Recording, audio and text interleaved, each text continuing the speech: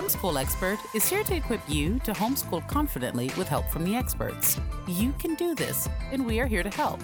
Visit homeschoolexpert.com for video and print resources. Helping you homeschool confidently is our host, Ann Crossman, and her guest expert for today's special broadcast. Hi, friend, and welcome to Homeschool Expert. I'm glad you're here today to join our conversation with guest expert, Dean Sue. Sue is the Dean of Students at Duke University for 40 years and is now the Associate Vice President of Student Affairs at Duke. She's also an author of Getting the Best Out of College, and in the process of collaborating for the book, Sue and I researched the question of how universities across the United States perceive homeschooled applicants, as well as their success on campus. Our research concluded in a timely way around the same period when colleges nationwide were beginning to redesign their evaluation process for incoming students in light of COVID. So, our conversation today is relevant not only to families learning from home, but to parents trying to understand how universities will be assessing students as a result of academic and extracurricular limitations during COVID. Sue has an incredibly unique perspective of the college campus. Not only is she currently living as faculty in residence in one of the freshman halls at Duke, she's actually been at Duke since the age of 18 when she arrived as a freshman. So she has a very deep view of what it means over the last 40 plus years to devote a life to the pursuit of education. Sue, thank you so much for joining me today for this conversation. I'm really looking forward to digging into this topic with you. Thanks, Ann. As you know, I'm always delighted to speak with you and particularly to talk about this topic. Thank you. Yeah, it's such an important and timely one right now with everything going on in the world. So before you and I jump into the conversation, I just want to update you, listener here. Sue and I met around 15 years ago on our first project together when we published the first edition of our book, Getting the Best Out of College. So Sue, can you talk more just as a background about how that project got started to give listeners just some history on where our conversation's coming from today? It's hard to believe that it was 15 years ago, but it was that we first started working on that book. And it was probably 10 years prior to that the first conversation about that book took place. And that was between me and Peter Fever, the other co-author of Getting the Best Out of College, Peter being a professor of political science at Duke. And he and I would bump into each other at the gym all the time, and we would talk about students. He would talk about students' approach to the college experience, and he would say, we really need to write a book together because I'm a professor and you're a dean, and this faculty administrative perspective would just be so unique, and we could give such great advice to students. And so we brought you on board, Anne. Again, that conversation took place over about a 10-year period of time. And you were the catalyst for getting that book completed. We were quite fortunate to have Coach K write the foreword to the book. We had some great blurbs of the book, including one from Bob Woodward. And, they were both so supportive. It was awesome. Very, very, very much. So, the book has been out. It's still out, and we're delighted to have finished it and to have a second edition out, in fact. Yeah, it's done really well, and it's been helpful to a lot of students trying to figure out how to maximize the investment that college is. It's worth a lot of money, so do it right. Yeah, I think one of the things that we did not anticipate, at least I didn't anticipate with the book, is that it would be so popular with parents. Mm-hmm. Yeah, because at the time, no one had really published a book. When we published that one about how to maximize your investment in college, all the books at that point were how to get into college. What you were supposed to do once you got there hadn't really been developed until we hit the shelves. And similarly, a lot of this research that we're discussing today about the university perspective of homeschoolers, and then especially the university perspective of students in light of COVID, hasn't really had a lot of information published on it in the past. So this is a new topic in a lot of ways for listeners, which is why I'm so glad we're having this conversation. So Sue, up until now, like I was just saying, nobody has really published this perspective of how homeschoolers are perceived on campus, at least, not that we've been able to find in large quantity.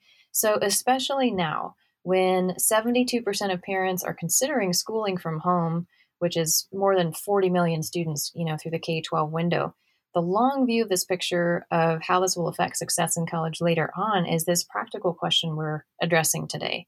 And to answer that question, you and I spoke to the Dean of Admissions at Duke University, the Vice Provost at the University of North Carolina, Oregon State University, and Washington University in St. Louis.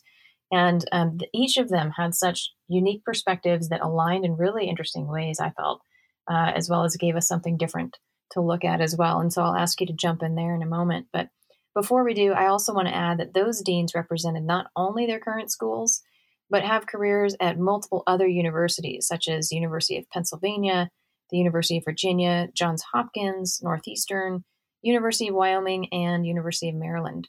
So far, we've heard some really interesting perspectives on homeschoolers from them, as well as getting specific advice about how homeschoolers can tailor their applications so that it's easily comparable within the applicant pool. And then, of course, all this became super relevant in light of COVID, thinking about how do people restructure college applications. So let's start with the overview part first. Based on our interview, Sue, what would you say is the overall university perspective of homeschool applicants? And how is it different now than it was in the 80s and 90s when homeschooling was first gaining momentum, based on the conversations you're having on campus as well as our research? Yeah, it's very interesting, I think, to consider this question, because I do think now in the year 2020, we have a very different perspective on homeschooled students in general than we did back in the 80s or the 90s. Mm-hmm. And that shift is that we've been able to experience and see and observe great success from homeschool students. Mm-hmm. They, in many ways, are no different than non-homeschooled students.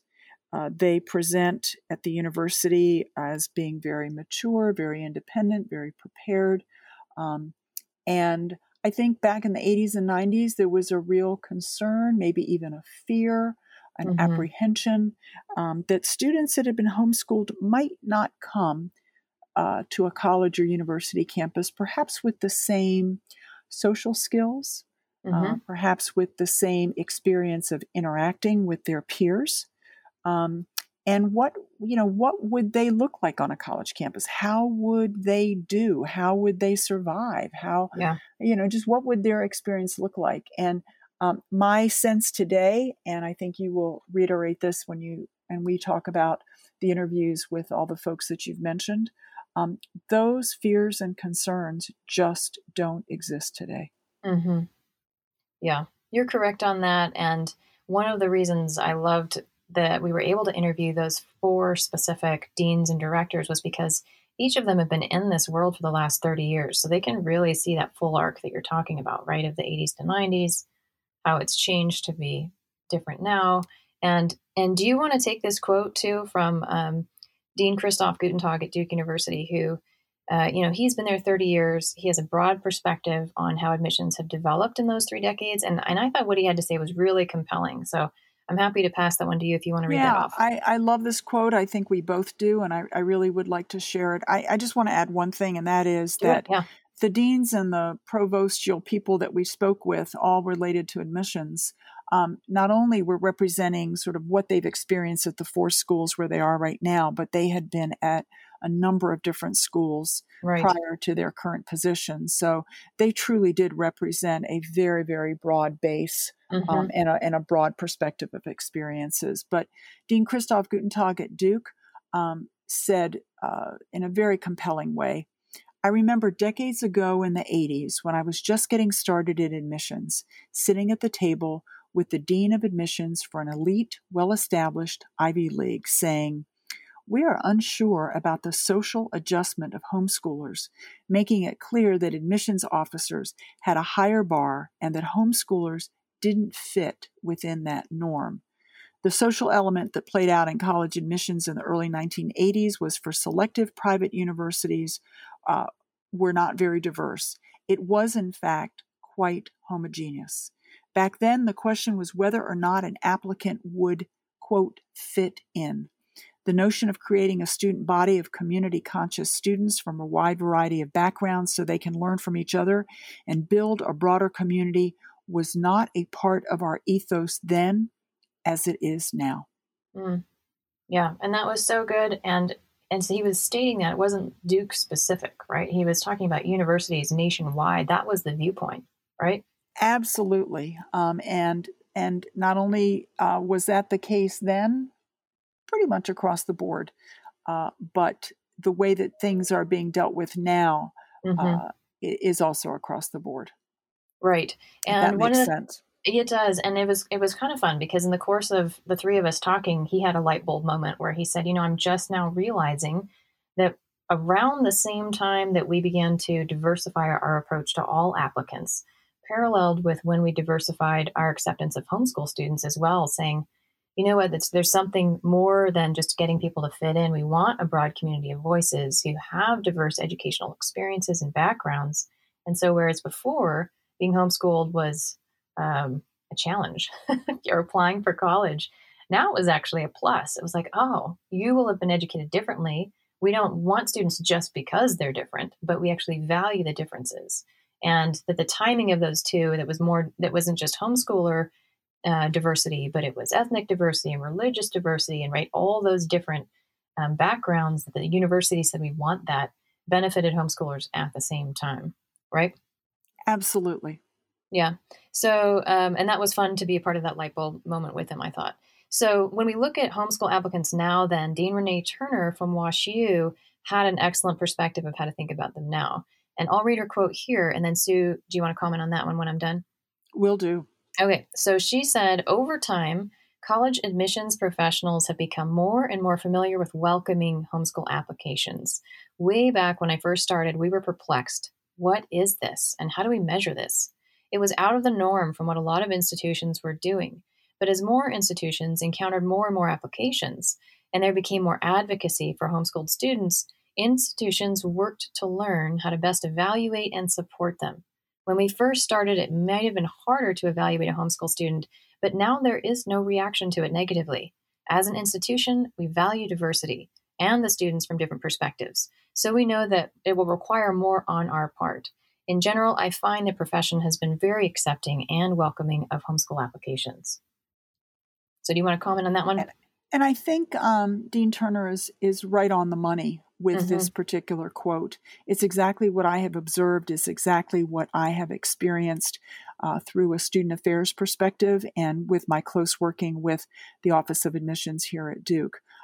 As you mentioned previously, and as she mentions in this quote, homeschool students bring a different perspective. They bring a different experience, and they have and will continue to contribute so richly to the diversity of the student body. And that is what we're looking for. That is exactly what we're looking for, is just that difference, again, not for the sake of difference, but for the sake of creating the richest experience that we possibly can for all students. Yeah, on campus, that holistic campus perspective. Yeah, and I think even when we talked to the dean at OSU, Noah Buckley, his point was we actually look for homeschool students in a lot of ways, right? Their honors college, he said, admits more homeschooled students than any other place at OSU because they have found them to be so productive. They are largely, on general whole, it's dangerous anytime we paint general brushstrokes of a group of people, but he's like, on a whole, they're self-motivated, self-disciplined, they have a love for learning and a passion about the information, and we love having them in our honors college. They do really, really well there. So lots of different feedback on that particular question. So then from what you've heard in our conversation, Sue, what did you think were the challenges that homeschoolers face in applying that might be different from what historically we heard they faced in the past? Because it seems like we can give some practical advice based on what we learned through these interviews about building a strong application. And then, of course, this will extend to those students who are listening who are not homeschooled, but who are doing remote learning from home or dealing with COVID school. How do they create an application that's going to be compelling and unique in the midst of all that's going on? Yeah, it's a great question, and it's not necessarily one that's easy to answer, but I think throughout the rest of the podcast, this is going to fall into place in terms of really what homeschoolers can do in their application. I'm going to answer this very briefly, Anne, and just say my sense, particularly after listening to and interviewing the deans of admissions that we did, is that authenticity is a key. Yeah. It's really at the heart of the application. And, homeschoolers just need to present exactly who they are, what they've done, what's important to them. And again, I think we will touch on all of that as we continue. Yeah, I agree. That's a good umbrella point to make. And I would probably just piggyback on that one and say authenticity and then developing a narrative, which is funny because that's something that we talked a lot about in our book, Getting the Best Out of College, right? How do you develop a narrative with your life, with your student years, that you can have a conversation point when it's time to write an essay or be interviewed to get on campus, depending on how the university goes forward, right? If they say, what did you do during COVID to pursue your passions and better yourself? Be great to have an answer. It's not so much that one answer is better than another. Like if you decided to do this cause or that thing, or learn how to build a Raspberry Pi or learn how to bake Raspberry Pis, they don't care. They just want to know you used the time well, right? Yeah, and I think it's really important for students to understand that all of us continue to develop our stories and our narratives throughout our lives. This isn't just a snapshot. This continues. It's something that we always need to think about. How do we tell our story, but do it in a genuine, authentic way? It was very clear in our interviews that, as you just mentioned, there isn't one thing or two things or 10 things that the admissions offices are looking for. They are just looking for that story that truly gives a window into who the student is, and what they deem to be important. And again, if that means they learned how to sew, they learned how to knit, they learned how to do magic tricks, they learned how to meditate and reflect, they learned how to pick up trash along the highway. It doesn't matter. What's Tell most us why. important?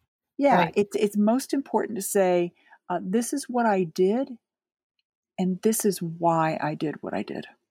Yeah. And Steve Farmer at UNC piggybacked onto that one as well, right? When he said, if we've got homeschooled applicants who actually don't have traditional extracurriculars on their transcript, and this is, of course, outside of COVID, this part of the conversation, they couldn't do sports, they couldn't do robotics, they couldn't do a lot of the standards because their parents needed them at home to care for 7 younger siblings and have the farm. And, it's a very different sort of application. He said, we don't want them to pretend that wasn't their life. We want them to lean into that and tell us, how were you a leader at home? What sort of discipline and diligence did that require? And what did it mean to be part of a team, right, within your family? Don't hack off that appendage and pretend that you're somebody you're not. Please be that person. We want to see that because those life skills are relevant to who you're going to be on campus, even if we have no cows for you to milk here or siblings to babysit, right? Yeah, exactly. But sharing those personal circumstances and then relating sort of your role and your reaction as the applicant to those personal circumstances is key in the application process. Right. Yeah. So let's jump into some of the application pointers then, because I think that's a really great, overview that we can give listeners. So I know at one point, all of our experts confirmed this one no, right, which was on the area of letters of recommendation. They almost all started at this point, which I thought was great.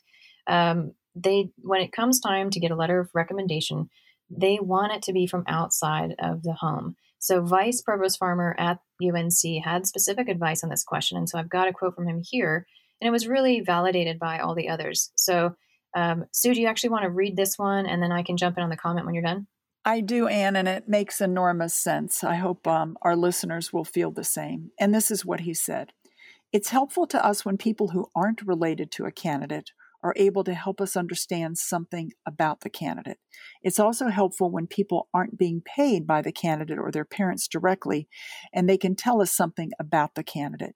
No parent can see their child objectively. A letter from a parent is a letter from a parent. It isn't helpful as a letter from a principal. It isn't as helpful as a letter from a principal or a teacher. It isn't helpful in the way a letter from an employer could be as helpful. It's not that the parents aren't trying. It's that they have a conflict of interest.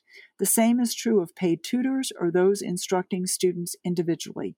It's not the same thing as having someone assess your work who isn't obligated by payment or relationship to produce a product. We had about 205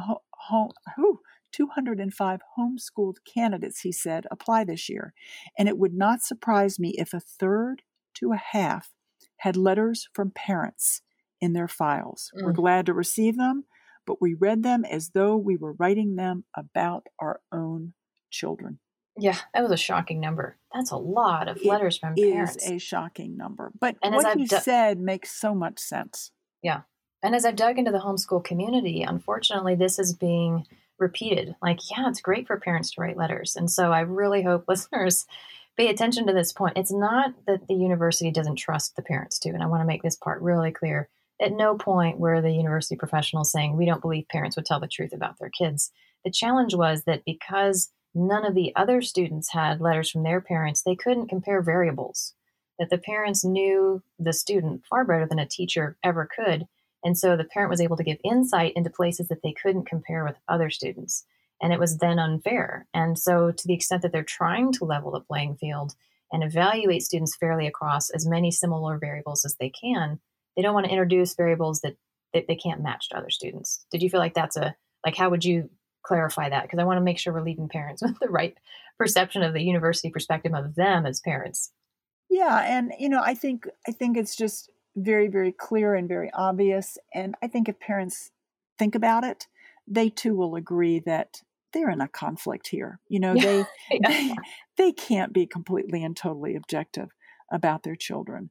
They believe they are. They believe that they know. I mean, I hear this from parents every day. I know my child best. And I don't question that. I don't think any of us question that. They do know their child best. And yet, their sons and their daughters need to be evaluated in light of all the other applicants, and in light of objective letters of recommendation. Yeah. So that would be the first point. I think then the second point they gave to us, and this was again where all the experts encouraged applicants to think about preparing for college, was in looking for ways to collaborate with peers on a project, to find opportunities for evaluation or grades that were beyond the norm, so that it decreases their barriers for entry by including easily recognizable scoring methods, whether it was the SAT, which now I realize is in question with COVID, but at some point will come back, or subject tests or AP exams, something to make it easy for them to say yes. So on the other side of COVID, I suspect this advice will come back into play. But in the meantime, university directors had other advice for students as they look to the application process through the lens of COVID. So to their quotes, I would add similar principles that you and I discussed in getting the best out of college, particularly around, building a narrative that we spoke about a moment ago. So now more than ever, I suspect that admissions officers are going to look to that essay process, wanting to know how students have taken advantage of the season of flexibility to better themselves and further develop areas of passion and interest. Sue, do you have you heard of ways that students are doing that you thought were compelling, or do you have other thoughts on the second point of looking to have peer opportunities to collaborate as part of your proof of self? Yeah, I mean, I think the peer opportunities are certainly an important way to approach the time that students have had with COVID, and students trying to figure out exactly how they can distinguish themselves. But I think they can also distinguish themselves by really talking about ways in which they may have increased their own self-awareness. What have they learned about themselves during this period of COVID as they have been learning and studying remotely, maybe spending more time with their family? Just what have they learned? Those are, I think, incredible ways in which they can shed a light on who they are and what they've learned. And I think that those are as valuable and as strong a way to represent themselves as saying, I did this or I engaged in a particular activity. I really believe I've read a lot of essays from students recently, not admissions essays, but just essays from students telling us what they have learned during this time that they've been away from campus, and they have been powerful. And most of what they've learned has really been about themselves. And what a great thing to be able to share on a college application, because I think that lets the admissions folks know that you're even more prepared in many ways to start the college experience. Yeah. These seasons of suffering lend themselves to an opportunity for maturity in new ways. So as much as we don't want to see our children suffer or any students suffer, a lot of the challenges that COVID has presented have given our kids an opportunity to adapt, flex, be resilient, grow, and giving them a platform to explain that, I think, is hugely valuable. I think one of the proofs too, Sue, that we found that colleges are perceiving homeschool applicants differently is that so many of them have developed resources on their websites that reach out specifically to homeschool students, right? Or they have admissions officers specific within their faculty that work with homeschool students who have questions about applications. So depending on where students are thinking about going, they can even get online now, freshman year in high school, and begin to look ahead at what those universities might be considering. So scrolling down here on some of these quotes. So in addition, our experts made some other suggestions, right? Such as researching admissions, like I just talked about, at potential universities prior to the freshman year in high school, which I know sounds early, but their reasons for saying that was if you're going into your freshman year in high school, find out what the short list of curriculums are that universities recognize so that you can lower that barrier to entry. So if we only know what these 6 curriculum companies are, it might be worth choosing one of them so that when you show us your grades from that company, we know how to measure that. Now, that doesn't mean, of course, families have to pick one of those 6. But again, if you're trying to lower barriers to entry, it'd probably be smart to do so. And there is overlap from one university to the next in terms of which curricula they all can recognize and respect. So that was one point that they gave us. And then Sue, Vice Provost Turner had an excellent quote as well with a suggestion about how to engage on campus. Do you want to read her quote next? Yeah, another good one. Find the admissions officer responsible for your territory and engage with that person. It establishes relationship and interest in the university and will give you an opportunity to learn from that university's perspective how you should approach the process as it pertains to their campus. University admissions officers are often eager to engage. Most people don't realize that we are happy to do that. I don't think a lot of people realize, Anne, that there is actually an admissions officer who is assigned to a particular state or territory.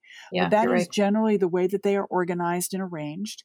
And so I think Dean Turner here really encourages students to find out who that person is and to establish that relationship, to go ahead. It's going to be via email, generally speaking, or by phone.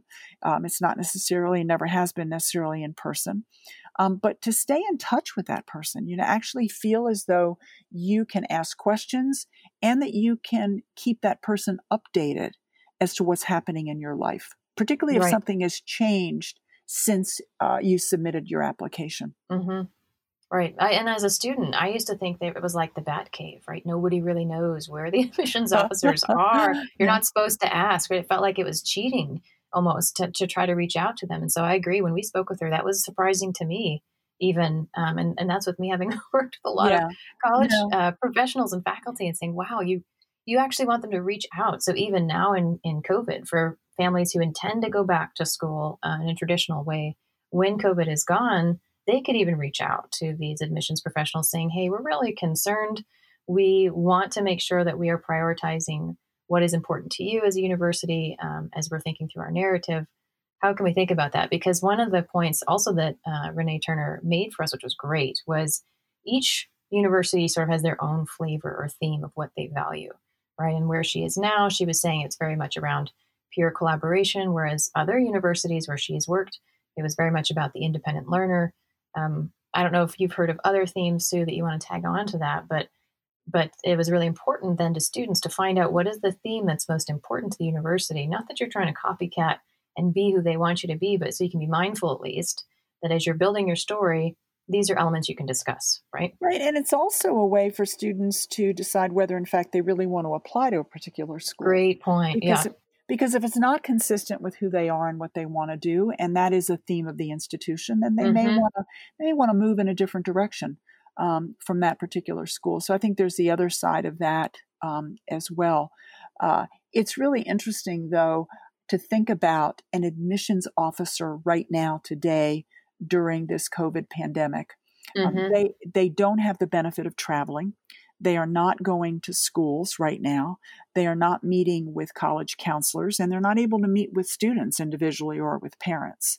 So to be able to share with them via email, by phone, anything that you wish to do is really actually in many ways advantageous to the student. The admissions officer is a captive audience right now. Yes. Yeah.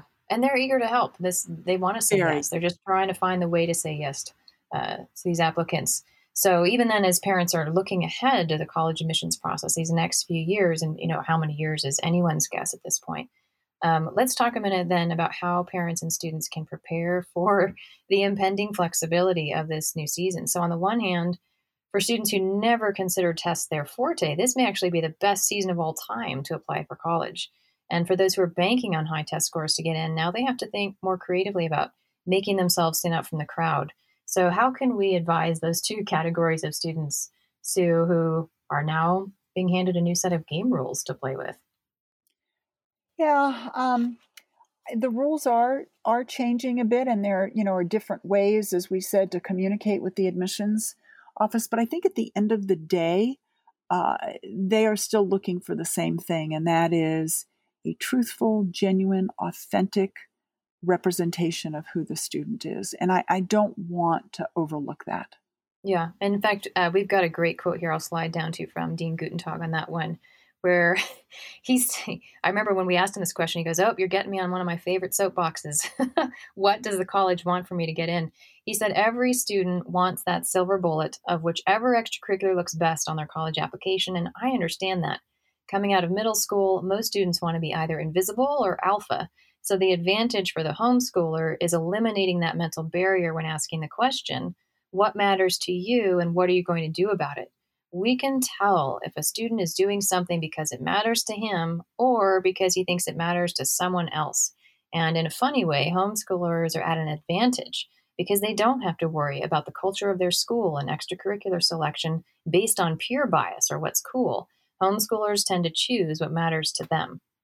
And that's his end of quote. So even as universities are saying we recognize that these homeschoolers can pick their passions in a unique way, now that actually extends to those who have not traditionally been homeschooled as well because of the remote learning happening at home.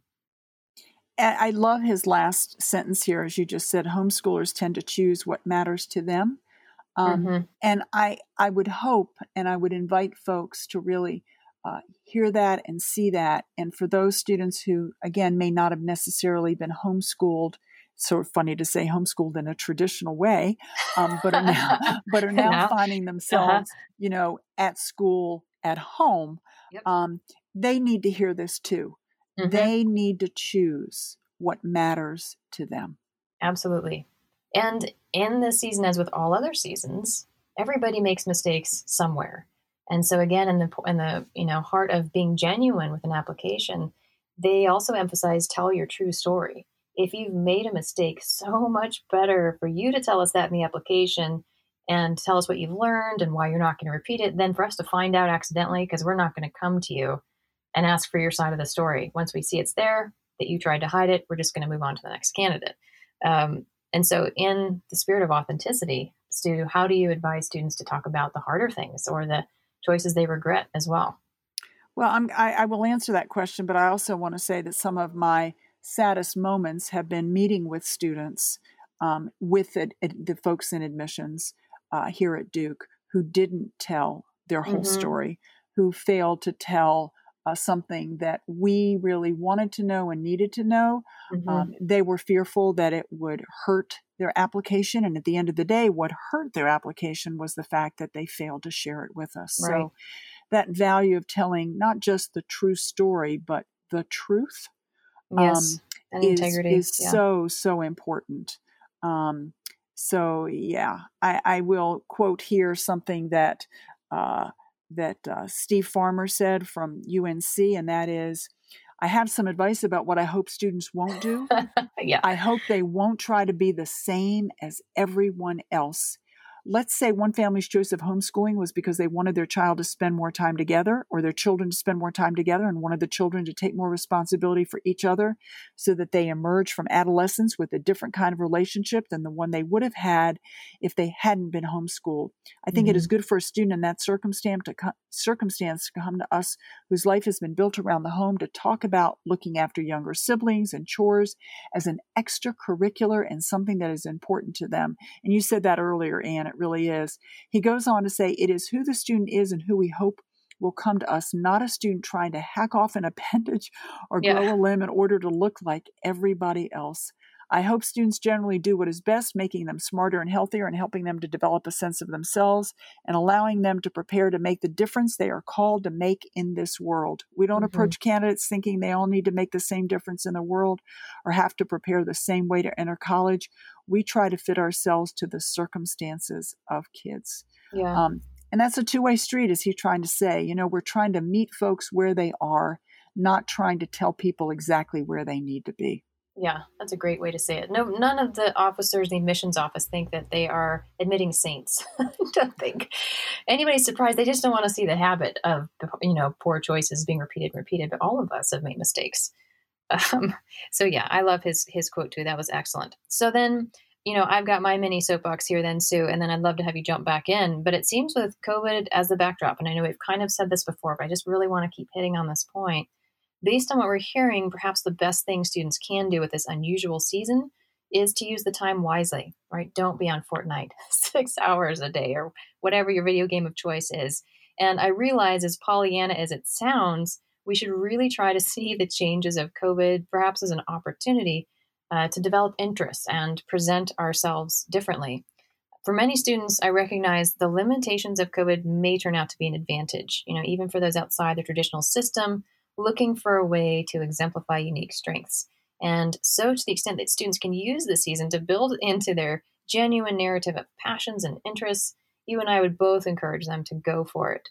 But to have some sort of story to tell at the end of how you got through COVID. Was it taking an extra job to help support your family? Fabulous, right? Was it doing a deep dive into a subject area you otherwise wouldn't have had time to study? That's wonderful. Was it looking for a way to give back to your community or your neighborhood or family during a season of stress? Definitely lean into that.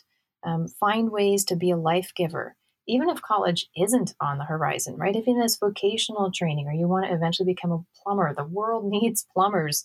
All of us should be striving to do this. And I want to encourage listeners to find ways to strengthen themselves and to be life learners. So like that famous poem that we've talked about in the past too, Sue, Ithaca by Kabafi, where it says, keep Ithaca always in your mind. Arriving there is what you're destined for, but don't hurry the journey at all. As our experts, unanimously agreed on this, the passion in the journey is going to be evident when it comes time to apply. So that's my one soapbox that when I think about everything we talked to them about, I keep coming back to. So your turn for a question now, Sue, your turn for a soapbox.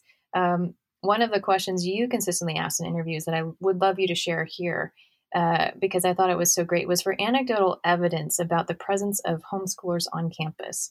Can you talk to that part about how they reacted, they being the college admissions officers and deans we spoke to?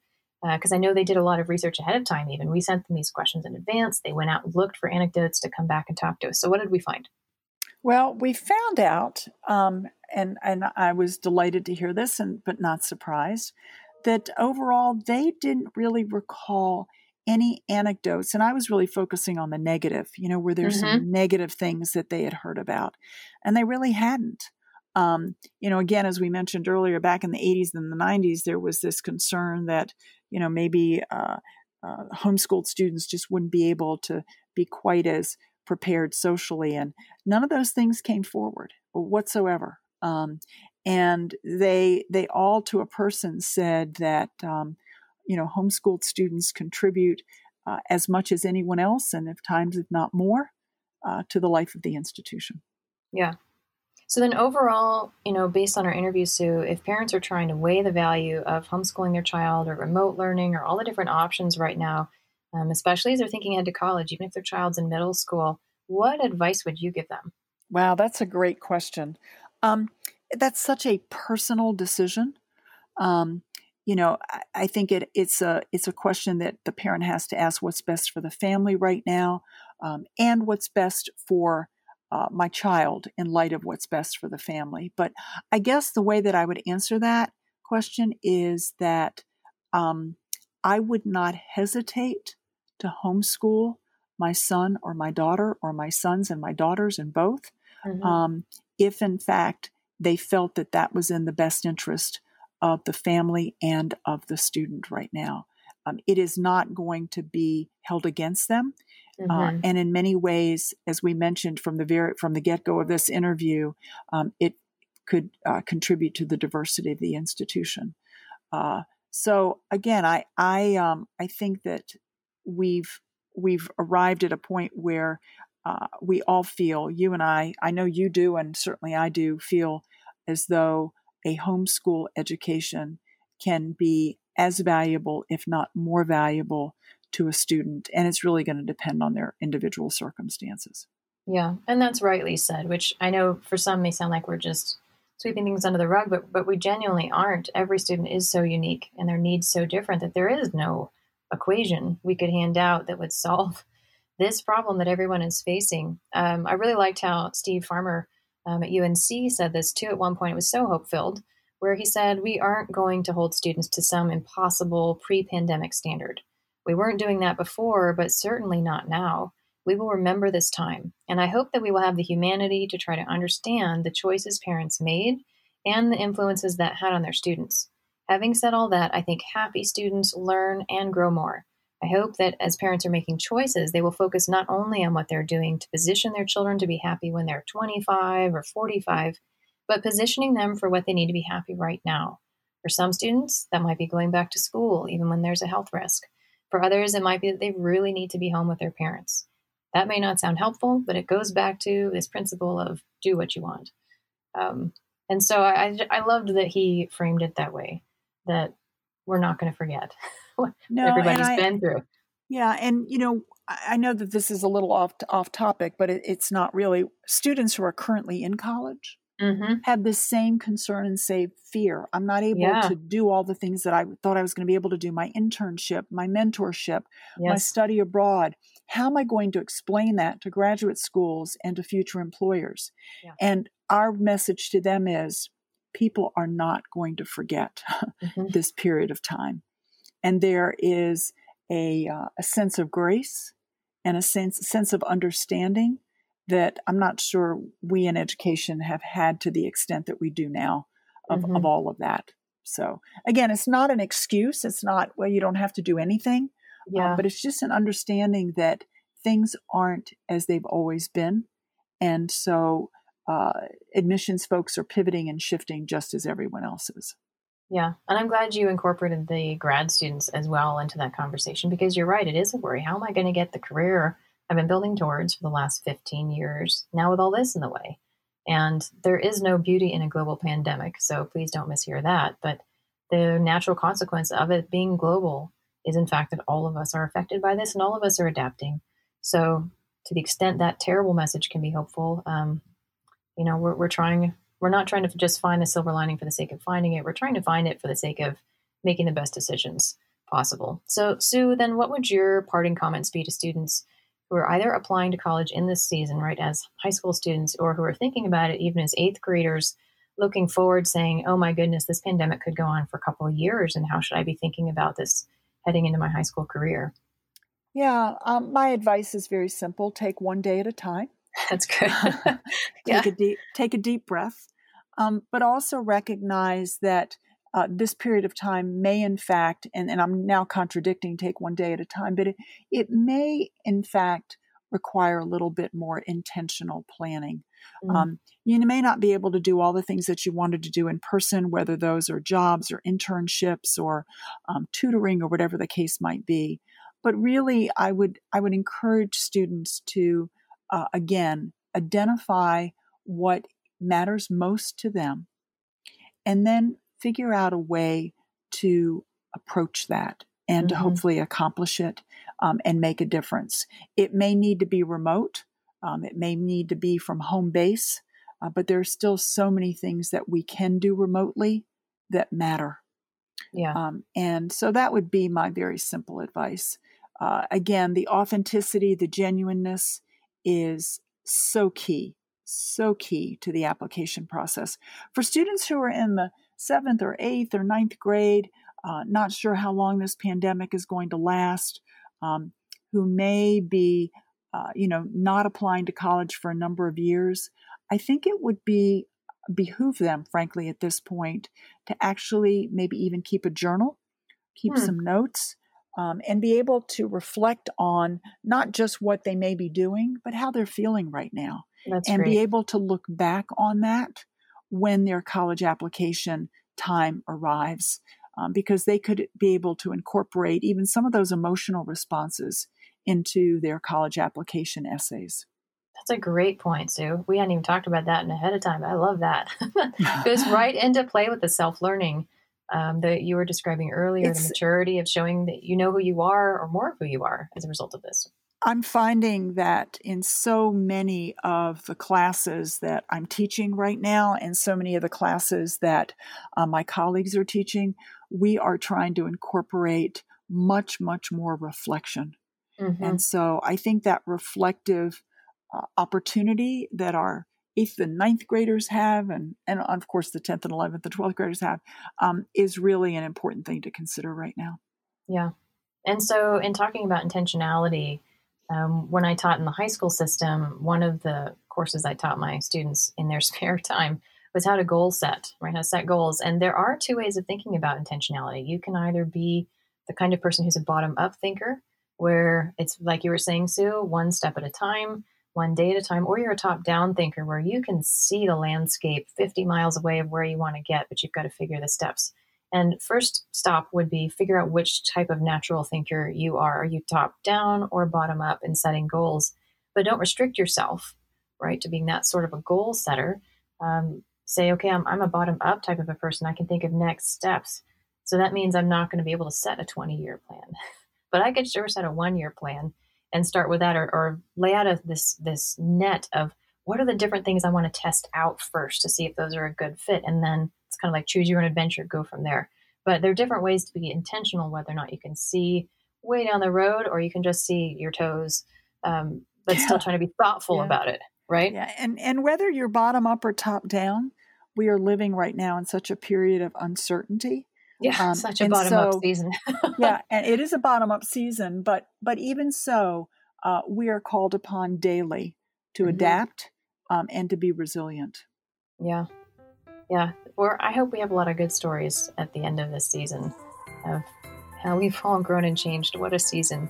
Thank you, Sue, really, for coming back and helping me put all these good thoughts together so that we can encourage students and families. We can give them hope in this unusual season and also give them really practical handlebars of how to navigate through it. I appreciate you making time to go through all this with me. Anne, it's always a delight to talk with you. And I don't know if your listeners can tell, but you are an inspiration. Well, thanks. That's very kind of you. Yeah. And thank you, friend, for joining us. We're so glad that you were with us in this conversation today, and we look forward to the next conversation. Thanks for joining Ann Crossman on our podcast, helping you homeschool confidently with help from the experts. You can do this, and we are here to help. We invite you to follow us on social media and subscribe to our podcast so you stay up to date on the latest resources. See you next time.